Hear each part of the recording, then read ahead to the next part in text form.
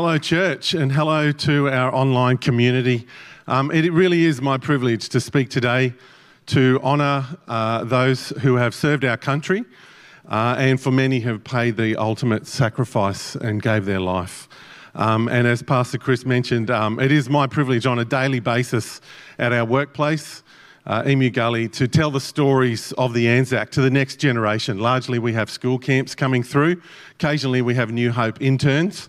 But we tell the stories to the next generation. All our activities that we do, before we launch into an activity, we tell the story of the Anzacs, and it centres around the values of the Anzacs, the courage of mateship, of perseverance and self-sacrifice. And it's an incredible privilege to do that to the next generation of Australians. I love it because it seems to resonate in the hearts of us as a people. And I think it resonates in our hearts because it's our story. It's a large part of who we are as a people. And I don't know how, but somehow it seems to me that it's in our DNA as a people. I don't know how that works. It's a mystery to me, but it just seems to be in our DNA because we can speak to a room full of, say, grade 11 students of 120. Who's like, yeah, pick me, I'd love to speak to 120 grade 11 students. It's a tough audience, but you will have every face looking at you. You will have everybody engaged with the story because somehow it resonates in our hearts. I think it doesn't simply resonate in our hearts because it's the story of us as Australians. It resonates in our heart because it actually is reflective of the bigger and the greatest story, the story of Jesus Christ. In 2016, Brendan Nelson, a former federal member of Australian politics and also the former director of the Australian War Memorial, said this in his speech. It's going to be on the screen. It's tempting, human beings that we are, to settle for broad brushstrokes, headlines and shallow imagery of history. 102,700 Australians are named on the roll of honour at the Australian War Memorial. Like us, each had only one life, one chance to serve others and our nation. They chose us. Human beings as we are, and I think even in the world today, with all that we hear about all the stories of tragedy and trauma and sensationalism, it's really easy to just go, oh man, it's all overwhelming, and we leave it as broad brushstrokes stories. But for a moment, I would love to bring the Anzac story from the broad brushstrokes of history and to tell the stories of the one. It's my privilege at work and to tell you today of Jim Martin. Jim Martin was Australia's youngest Anzac in World War I. He enlists at 14 and 3 months. He's a boy. He blackmails his parents. He says, I'm going to fake your signatures and I'm going to fake my age. I'm going to war. What an incredible situation for his parents to be in. He says this, if you sign my enlistment papers, I will write letters home. And so his mum makes this incredible decision to sign his enlistment papers to send her boy to war. He is 14 and 3 months. He makes it to Gallipoli. He serves there for an entire 6 weeks. And of all that he would pass away in a war conflict situation, he doesn't die in battle, he dies of typhoid fever, which I think is such an incredible tragedy. His name is on the Lone Pine Memorial at Gallipoli. William Sidney Duchesne, Sid to his family, was a New South Wales boy. He's 19 when he enlists, and he enlists immediately. He's on the first convoy that sails from Australia to join World War I. He writes 5 letters home. One exists. It's his last letter. It's his last letter that he writes a month before he lands on the shores of Gallipoli. And he writes some incredibly profound things home to his family. He says, Mum, don't worry. That's funny. You never tell your mum not to worry. But he actually writes, Mum, don't worry. I am happy and doing well and enjoying myself. And then he says, Dad, tell Mum not to pray for us single men. Tell her to pray for those who are married and have a wife and family to go home. They are the men that need the prayers for them to return home, not us single men. And then he says these profound words. He says, tell them, Dad, we who are Australian are ready to give all that is most precious to us. That is our life. Tell them, Dad. I just love that little phrase. We who are Australian are ready to give all that is most precious. That is our life. Sid lands at Gallipoli on the 25th of April 1915 at approximately 7 o'clock. At approximately 11 o'clock, he dies. He is 20. His entire campaign is 4 hours long. He is one of maybe 600, or it could be 700, or it could be 800, or they're not even sure if it's 900 and something, Australians who lost their lives on the shores of Gallipoli on day one. They don't know. Because of the chaos and the carnage of that landing, they're not actually really sure how many passed that day. It's my privilege, my honour to tell the story of George and Theo and William Seabrook, three brothers who enlist in 1916. They were criticised, those who didn't enlist straight up in 1915. But their comeback was, well, we know what we're signing up for. We know what we're signing up to in terms of our duty and our sacrifice because we've heard the stories of what's going on and yet we're still going. These three brothers from New South Wales signed up in 1916.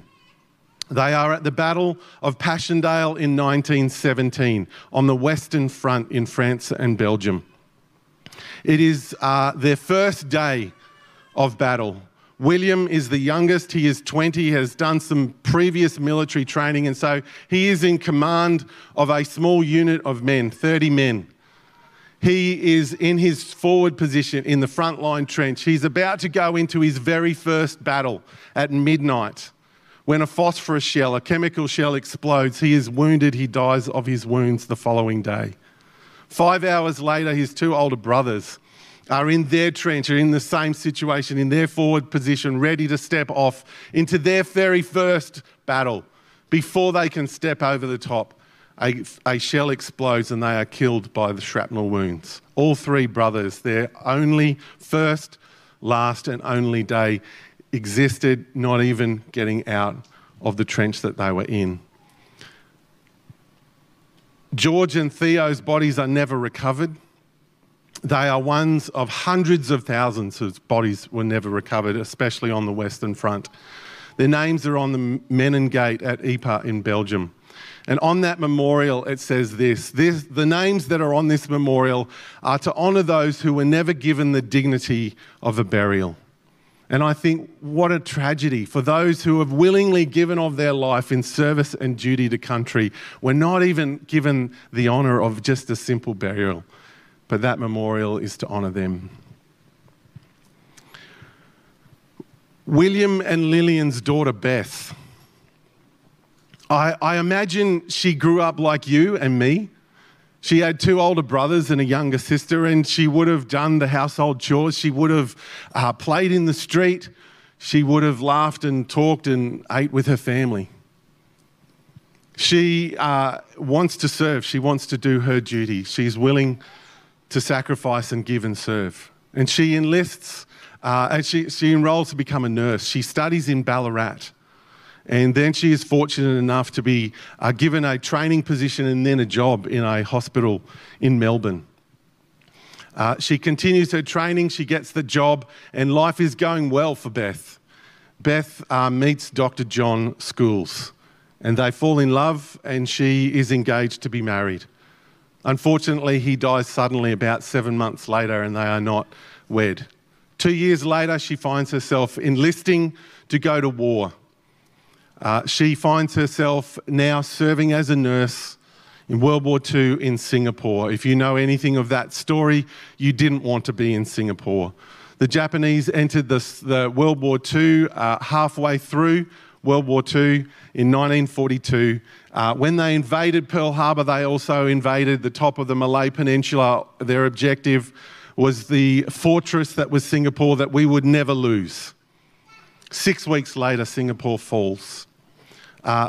Tens of thousands are taken prisoner of war. Some are able to be evacuated. And Sister Mary Elizabeth Cuthbertson, Beth, is one of 65 nurses who are on the Viner Brook as they are evacuated along with some soldiers from Singapore. But 2 days into that journey, their ship is bombed, torpedoed, it sinks. Some of them are able to get to a nearby island, Bangka Island, along with some of the soldiers, only to find that that island is already occupied by the Japanese Imperial Armed Forces, and so they realise that their only means of course of action is to surrender. Some of the soldiers make contact.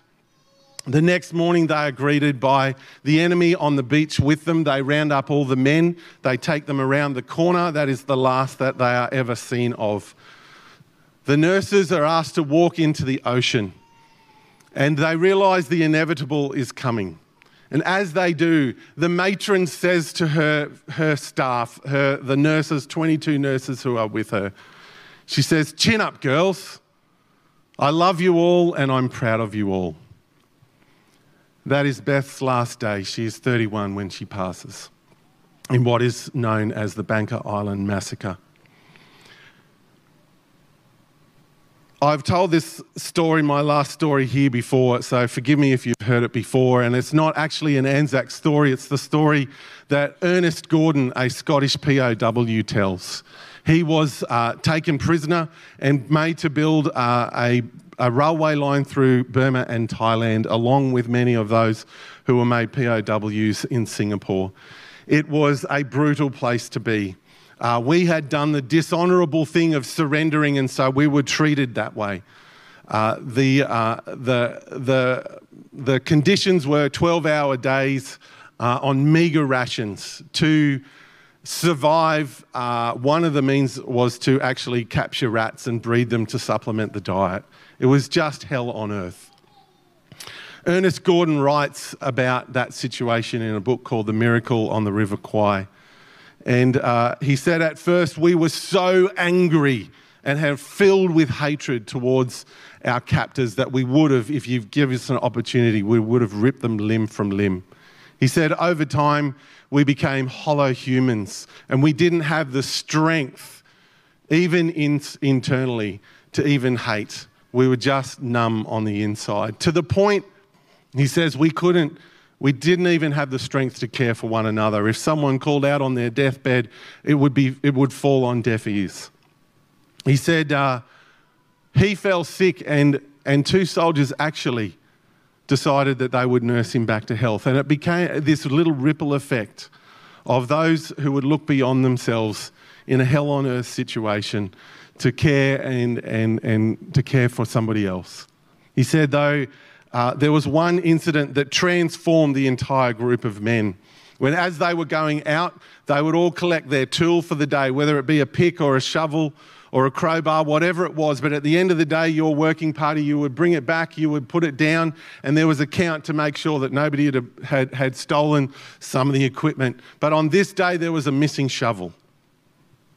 And so the entire company was dragged in front of the commander, and he was irate. And he said, and he ripped shreds off them and then finished with the threat, "I will kill you all until somebody owns this crime." One man stepped forward to own the crime. He was dragged to the front and he lost his life that day. As they went out on their work party the next day, every man collected his tool and off he went for his 12-hour shift, only to find that on the ground lay one single solitary shovel. There'd been a miscount. There had been no crime. An innocent man had willingly sacrificed his life for the many. He said that act became transformative of the men that were in that group.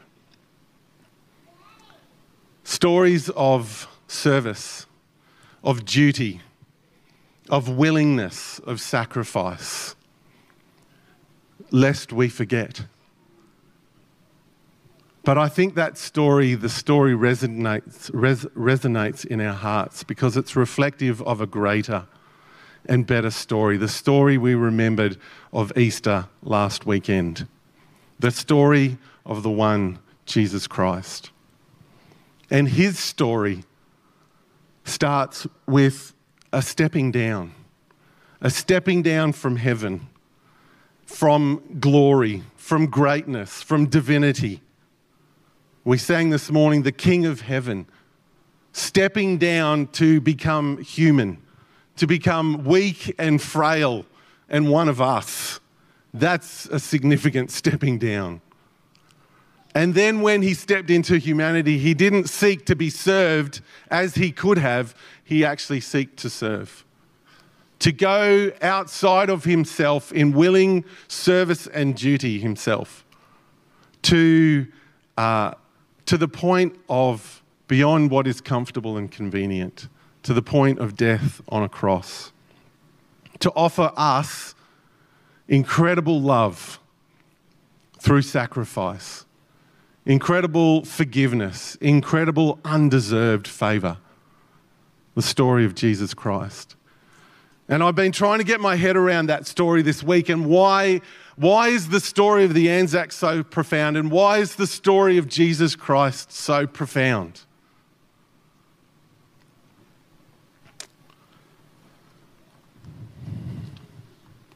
And I think it centres around these things.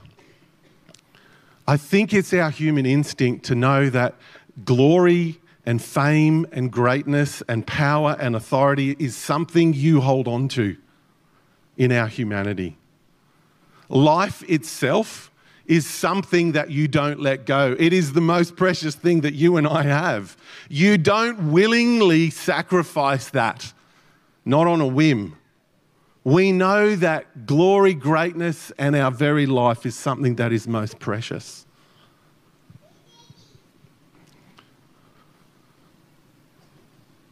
And that Jesus Christ's sacrifice, the profound depths of what he did for us, communicates incredible value. Communicates something that is actually incredibly humbling. Because I think we also know in the story of our very lives this truth. I am not worthy of the sacrifice of another person. I think the profound part of the story of the Anzacs and the story of Jesus Christ is, I'm not worth that sacrifice. I'm not worthy of that. And yet the story of Jesus Christ is one of willing sacrifice. Of willing sacrifice that communicates to the entire world love demonstrated through sacrifice. We wouldn't understand the depths of his love unless he would show it through incredible sacrifice of death on a cross. And he communicates that to the entire world. And through his sacrifice, we know there is forgiveness, forgiveness for all, forgiveness for the entire globe. His great love for humanity, for the world. But I don't know, maybe you're human. Like Brendan Nelson said, maybe you're human. That was a dumb way to say it, wasn't it? In humanity, we are comfortable to settle for the broad brushstrokes of history.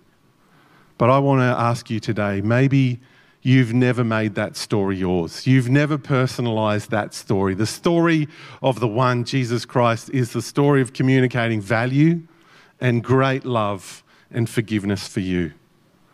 That he actually, in his sacrifice for the entire world, actually said, yes, that includes you. You I'm willing to die for. You I place value on. You I am willing through my sacrifice to take the punishment, to pay for the crime that I didn't commit, the innocent for the guilty. If you've never made that your story, and maybe online, maybe you're listening today, but whoever you are, wherever you are, if you've never made that your story, don't settle for the broad brush strokes of history. Just put your trust, your faith in Jesus Christ, the one who made the sacrifice that communicated love and forgiveness for you. Several years ago, as I was at an Anzac service at the Mothers Memorial downtown, the speaker, just standing right next to the Mothers Memorial, turned to it and he said, all across Australia, these are the stone monuments that speak of the story, that tell of the story. But we are the living memorials to the Anzac story. Oh, he got me with that one. I thought that was very, very profound. We are to be the living memorials to that story. To live as they did, with this sense of willingness, of duty, of service, of commitment to others, of sacrifice, of mateship, of courage and perseverance. But I think there is this greater and more profound story that also mirrors that one, is reflected of that one, that we who have received this story and personalised it as our own, our call, our duty, our act of service is to be living memorials to Jesus Christ.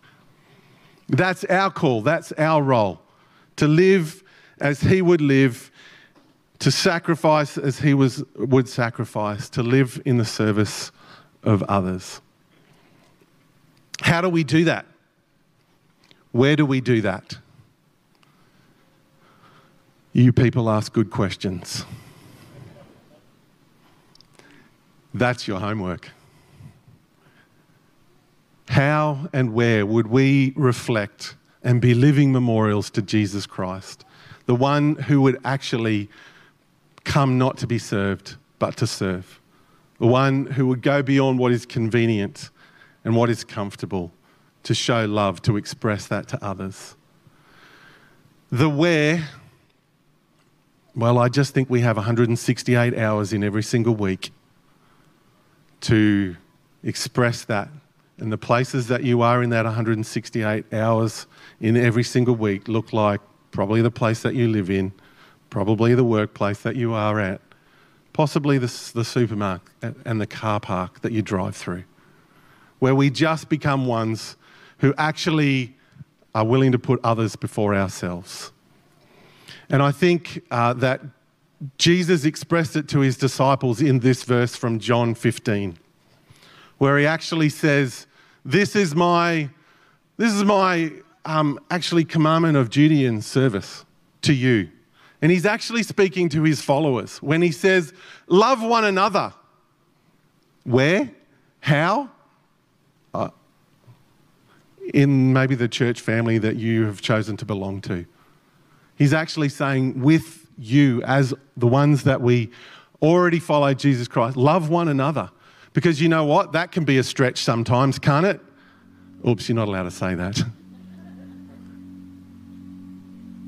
But the real test of our love for one another and for those outside knowing Jesus Christ yet is to really love those that are unlovely, ungrateful and undeserving. Because that's who Jesus Christ came for.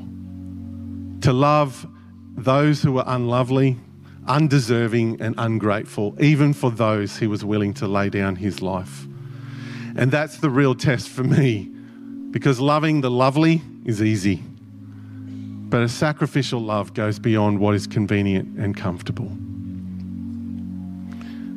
May you find yourself at a memorial tomorrow to remember the story of the Anzacs, to honour them, but to live our lives as living memorials of a bigger and a greater story, one that is worth remembering every single day of our lives, the story of Jesus Christ. Let me pray. God, how grateful we are that we live in freedom. God, we look at our world right now and see the tragedy and trauma in Russia and Ukraine. God, of countries being ripped apart. God, we are so blessed that we live in a time of peace, but that came through the sacrifice of many. God, we are so thankful. Thank you, Jesus Christ, for your incredible demonstration of love through the cross, of stepping down into humanity. God, may we become those willing, living memorials to honour your name, to reflect you well on planet Earth. God, we bless you and we're grateful. In Jesus' name, amen.